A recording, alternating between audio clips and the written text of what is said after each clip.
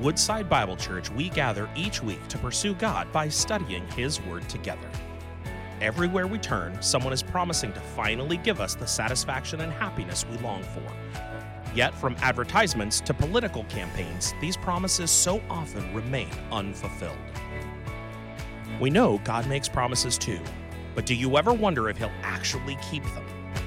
Join us for our Christmas series, Fulfilled, as we discover how Jesus is the fulfillment of God's promises to us, and how the promises He kept then fulfill our deepest longings now. Will I ever amount to anything? Have you ever asked that question of yourself?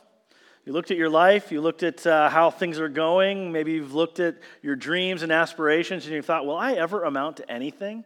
Will there ever be a mark of greatness in my life? Will my life ever have an impact that will go just beyond the few minutes of my life that are there, but will go on from generation to generation? Will I leave a legacy? I remember when I was in high school, I would study history a lot. It was my favorite subject, and so reading history books was just something I enjoyed. And I remember reading names like Alexander the Great, or Julius Caesar, or George Washington, or others, and I remembered thinking about those individuals and going, you know what? They're remembered. Here I am, and this was in the late 90s, in high school, studying and hearing these names and thinking about the fact that some hundreds of years earlier, maybe thousands of years earlier, these people lived, and there today, sitting in that chair, I was remembering their name. I was acknowledging they were a significant person in history, just because they showed up in a book, and the book said, this person did profound things.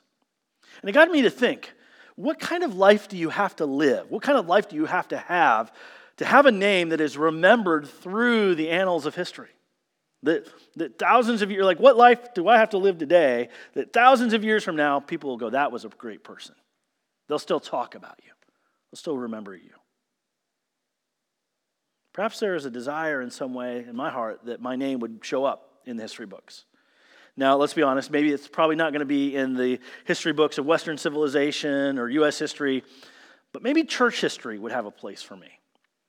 Maybe among the Augustines, the Calvins and Luthers, even the Billy Grahams of church history, maybe my name could be found one day as well.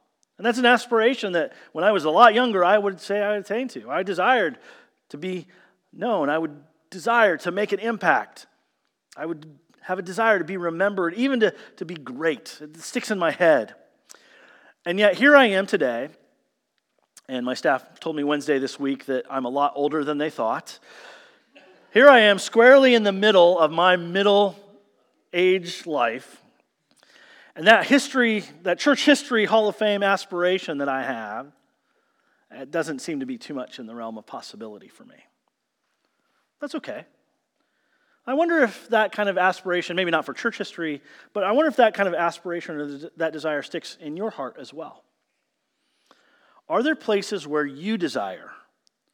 Maybe you wouldn't use the word greatness, maybe you wouldn't describe it that way, but are there places where you desire to be seen, to be remembered, to be acknowledged, even to be appreciated and approved and kind of thought as a big deal, to be great? Are there spaces and realms of your life? Maybe it's in your career. Maybe it's within the legacy of your family. Maybe it's within the rec leagues that you're a part of and your social engagement and civic engagement. Are there places where you long to be recognized for your contribution and achievements and successes? Maybe if I could ask the question in a different way, do you feel forgotten?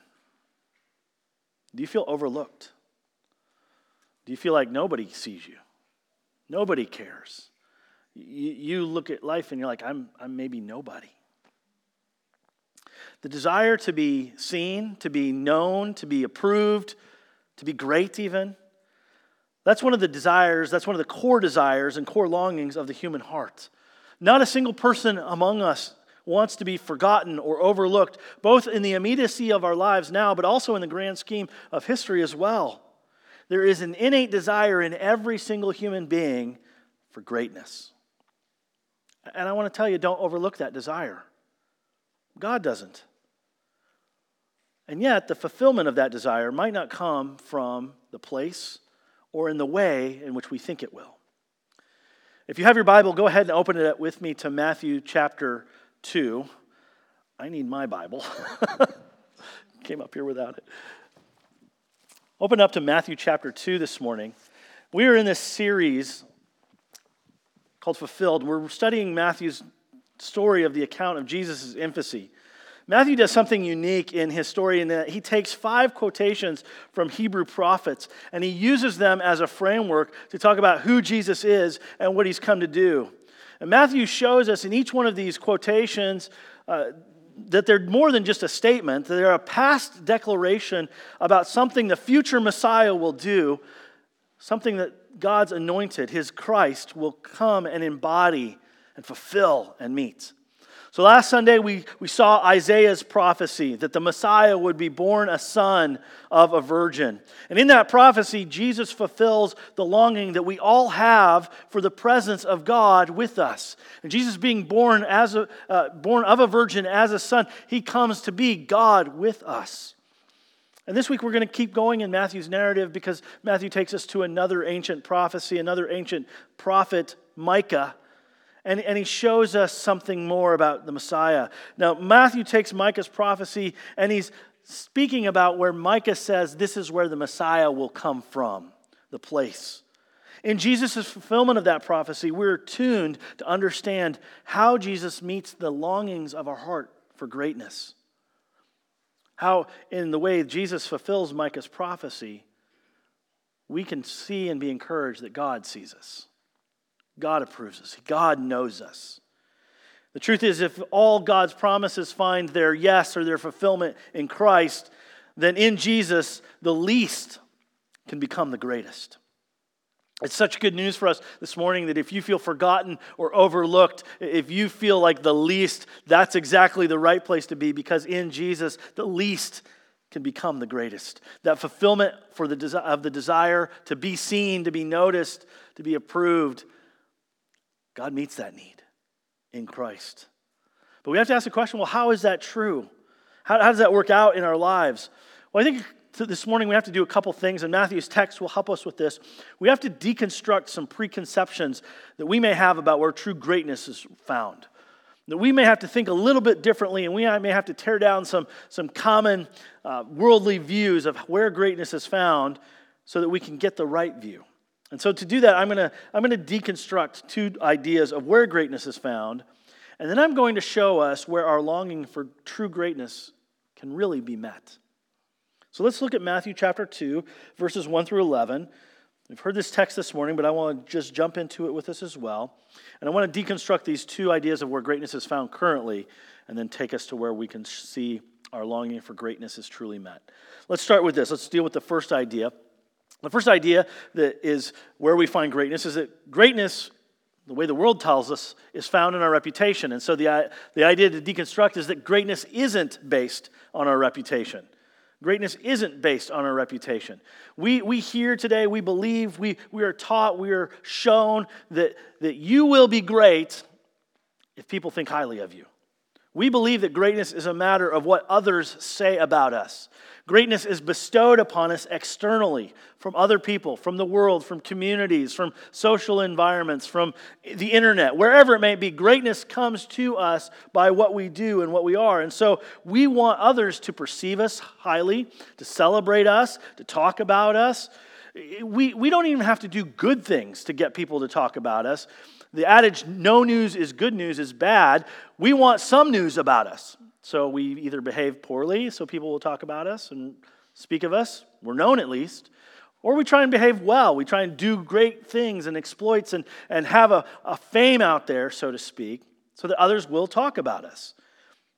One of the worst things that we can feel is if no one sees us. No one talks about us. We may even question our existence when that happens. Here's how this works, and I see it happen so much today in our lives, really in the realm of social media, but you see it too. Let me just put it this way. If a picture is posted on Instagram and no one comments on it or likes it, is it really a picture at all? If no one watches your TikTok video of you doing something weird and kind of silly or commenting on whatever it is you want to comment on at the moment, and no one watches it or likes it, are you really even a person? Of course you are. But we tell ourselves, I know the dialogue runs in my head at times, why didn't anybody see that? Why didn't anybody like that? Why didn't anybody say something approving of that? Do I really even matter? And so we build our ideas of our seenness, our knownness, our greatness, if you will, based on the feedback that we get from society, particularly right now through social media, but in everything else we do. Some of us work very hard at our jobs and do a great job at them so that we will be noticed and recognized and approved. We work hard in our communities. We seek to be a great person in our families so that we're building a reputation. The issue of reputation is at hand here in Jesus' story as well. Matthew drops us into a curious place here at this moment. He's already told us about the birth of Jesus, so we're kind of getting beyond Christmas just a little bit. But he tells us more about Jesus' infancy, and he wants to deal with the idea of reputation here, particularly the reputation of the place that Jesus came from. Look with me at verse 1. Matthew writes, and he says, "Now after Jesus was born in Bethlehem of Judea, in the days of Herod the king, behold, wise men from the east came to Jerusalem." Now we'll come back to these characters of who Herod is, but he's noted as the king. These wise men from the east, not reality there. But I want us to know there's two places here in verse 1 that Matthew talks about. First of all, this community called Bethlehem of Judea, and secondly, Jerusalem. There's something at work here in the contrast of these two communities. These wise men, they see a star in the east, and they come to Jerusalem. They come to this city, this capital city, and they come seeking information. Verse 2, they come and they say, "Where is he who has been born King of the Jews? For we saw his star when it rose, and we have come to worship him." Now, these guys are not in the wrong place at the wrong moment here. They're in the very right place, in Jerusalem, the city. They've seen a sign in the heavens. They've tried to understand what that means and pursue it down in their hearts and in their lives. And all the answers have led them to go to Jerusalem. And what the star had told them through their study and research and understanding was that star signaled there was one born King of the Jews. A significant person was now on the scene of human history. So they go to the actual place where you would expect a king to be born. The capital city, the palace, right to Herod's gate. I mean, they're knocking on the door saying, "Hey, we think you got a child here that's King of the Jews, and we want to celebrate that. We're real excited about it." Except that wasn't the right place. But we can't fault them for being in the wrong place, thinking it was the right place. Everybody else in history, when you read history and you hear about prominent people being born, it's all remarked about them coming from prominent places. Julius Caesar, born in the city of Rome, for instance. There may have been some expectation from these wise men that the King of the Jews was right there in Jerusalem, and they were right to expect it. A city with a great reputation, prominent place. But wait, look with me at verse 3. When Herod the king heard this, he was troubled, and all Jerusalem with him. He's got anxiety in his heart, and he knows why, and we'll find out a little bit later. But even the city of Jerusalem itself is perplexed. The King of the Jews, born here, like word gets around, like, what is going on? What would this mean? Who would this be? Herod has the answer in head, and yet he wants to bring it out. And so verse 4 says, he assembled all the chief priests and the scribes of people, and he inquired of them where the Christ was to be born. Herod's already connected the dots. These wise men from the east come, and they say they're looking for the King of the Jews. And Herod, thinking it through, goes, oh, that must mean this anointed one of God. This one who would sit on the throne of David and be the king forever. He must be here. And to Herod, like, that's a rival king. That's not from his line. That's somebody else to supplant him. And so Herod's out to find where this true king of Israel is. And he goes and he says, well, let's find out. If anyone would know the ancient prophecies about the coming of the Messiah, it'd be the people that studied the scriptures, the religious leaders, the scribes, the Bible scholars. And so he gets them all together and he says, all right, you tell me, what do the scriptures say about where the Christ would be born? Where is he going to show up? Let's just figure this out once and for all. And they know the answer. They don't even hesitate. They say to him in verse 5, in Bethlehem of Judea, for so it is written by the prophet. And you, O Bethlehem, in the land of Judah, are by no means least among the rulers of Judah, for from you shall come a ruler who will shepherd my people Israel. They go back to the Old Testament scriptures. They find Micah 5, verse 2, and they quote Micah. This is what Micah says. He says, but you, O Bethlehem Ephrathah, who are too little to be among the clans of Judah, from you shall come forth for me one who is to be ruler in Israel, whose coming forth is from old, from ancient of days. Now, I just want us to think about the place here for just a moment, the reputation here. You've got Jerusalem, proud, powerful, capital city. And then you've got this little community, Bethlehem. And it's interesting that Matthew even tells us which Bethlehem it is, Bethlehem of Judea. Matthew has to do that because in ancient Israel there were two Bethlehem communities. There was one in the south, 6 miles south of Jerusalem, small little village. And then there was another one in the north in the Galilee area with a different name beside it, but both named Bethlehem. So Matthew wants us to know exactly which Bethlehem it is. But that's all we get. This Bethlehem is not a prominent place at all in the ancient world. It's not even one that would really show up on the map. It's this little, ignorable, unspectacular place. And yet it's the very place that God has promised and prophesied that his Messiah, his Christ, would come from. This city of Bethlehem, this little town that we now celebrate as great and prominent in Jesus' day, if I could compare it to our sort of communities, it was a single, one stoplight, and not even a 3-tiered stoplight. It was one of those lights that would just flash red or yellow. It was a one-stoplight town. You just zipped through it. It probably wasn't even a township incorporated in any way. Just this rural, out of the way, nowhere place, nowhere town. Nobody came from it. And Micah's statement acknowledged the significance of this town. It isn't significant.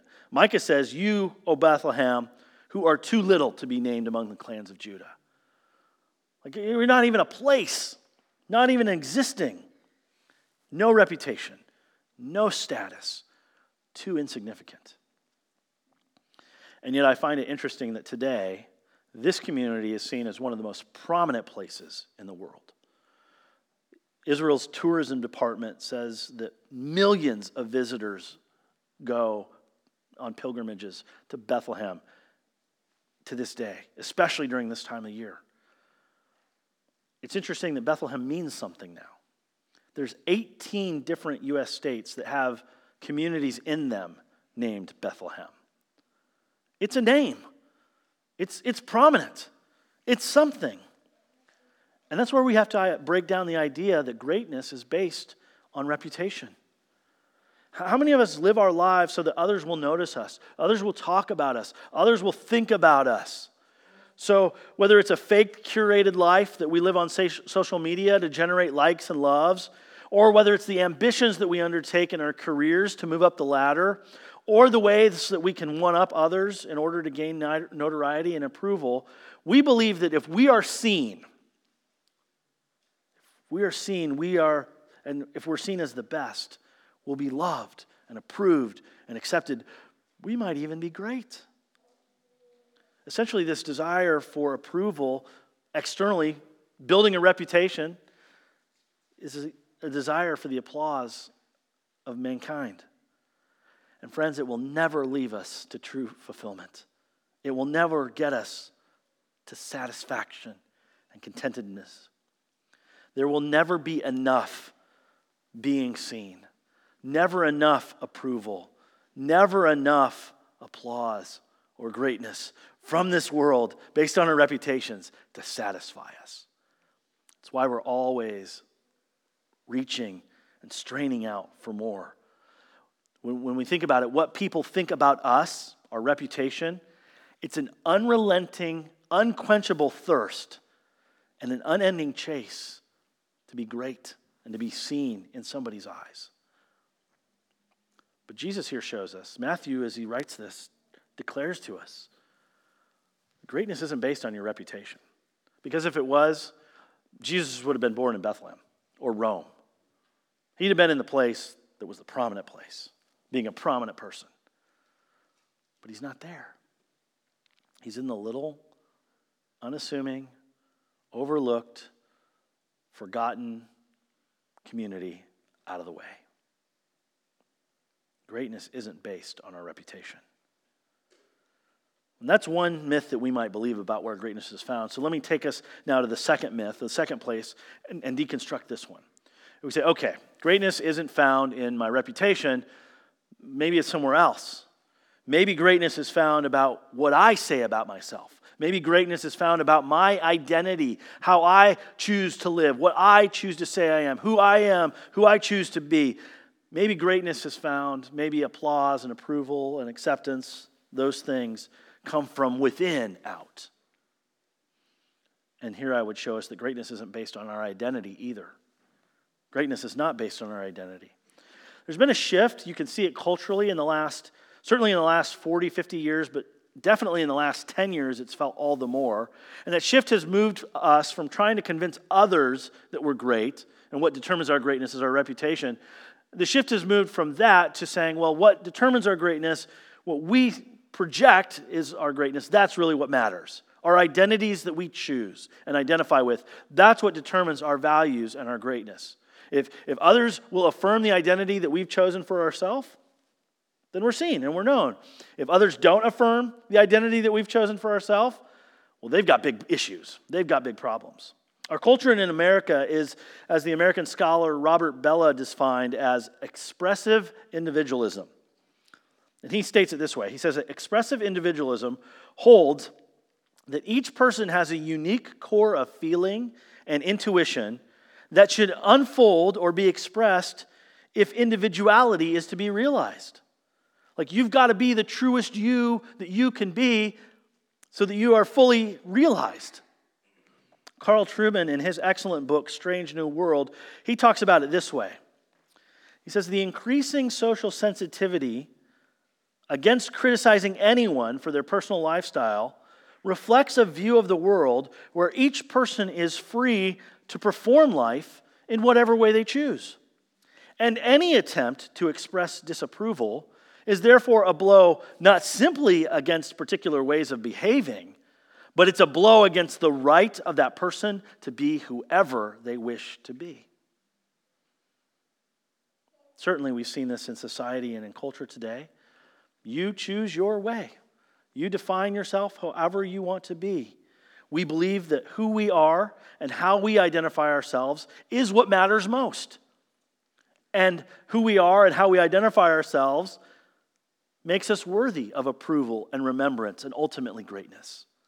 And if someone contradicts that or challenges that, shame on them. Let's go back to Matthew here. Consider the identities of the people in this passage. He's just breaking down that identity is not where we find greatness, acknowledgement.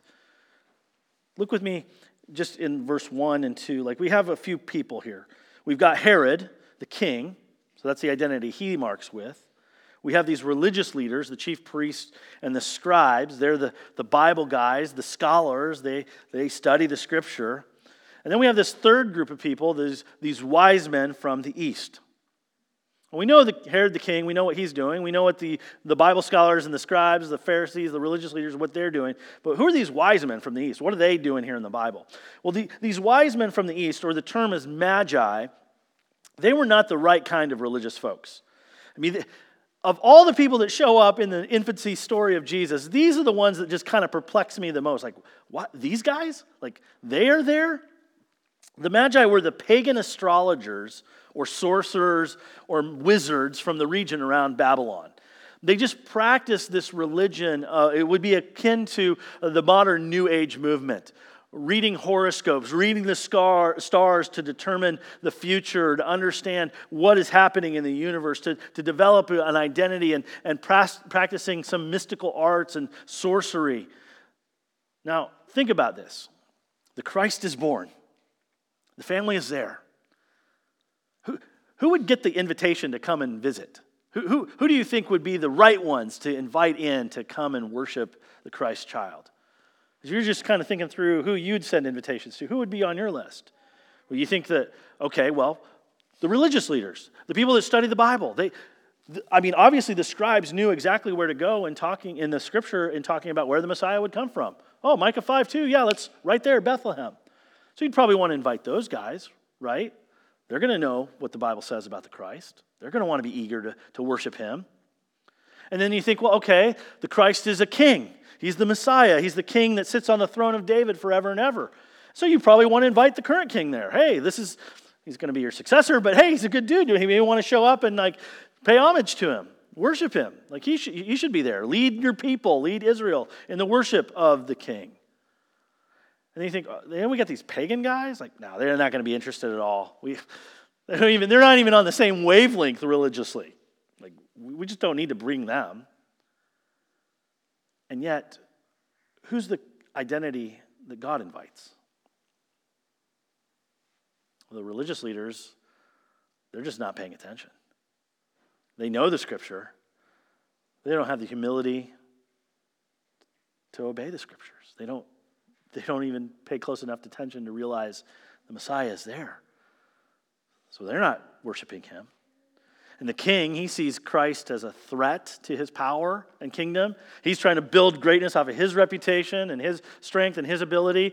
Is he going to show up to worship? He plays a little game. Herod brings the wise men in, and he says, when you go and search diligently for the child, verse 8, when you have found him, bring me word that I too may come and worship him.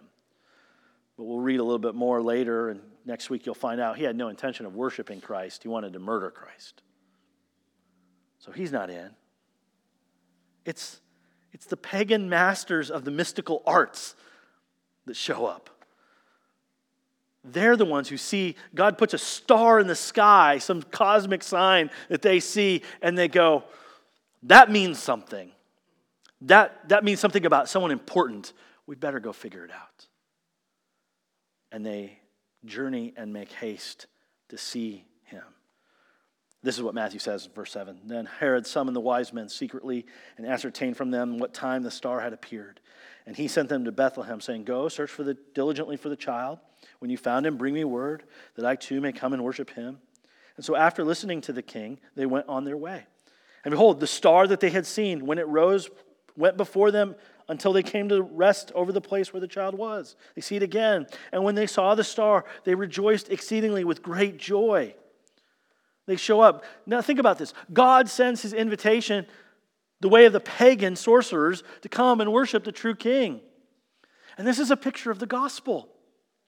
God's grace doesn't go to the deserving, to the strong, to the accomplished, even to the religious and the great as the world sees it.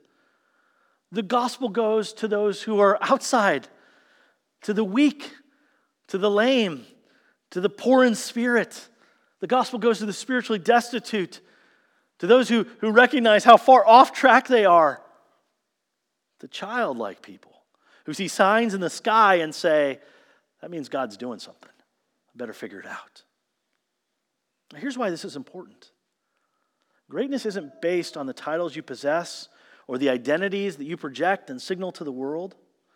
This expressive individualism that the world props up and says, create your own you, and that your uniqueness, your identity with a certain community or tribe or political ideology is what determines your significance.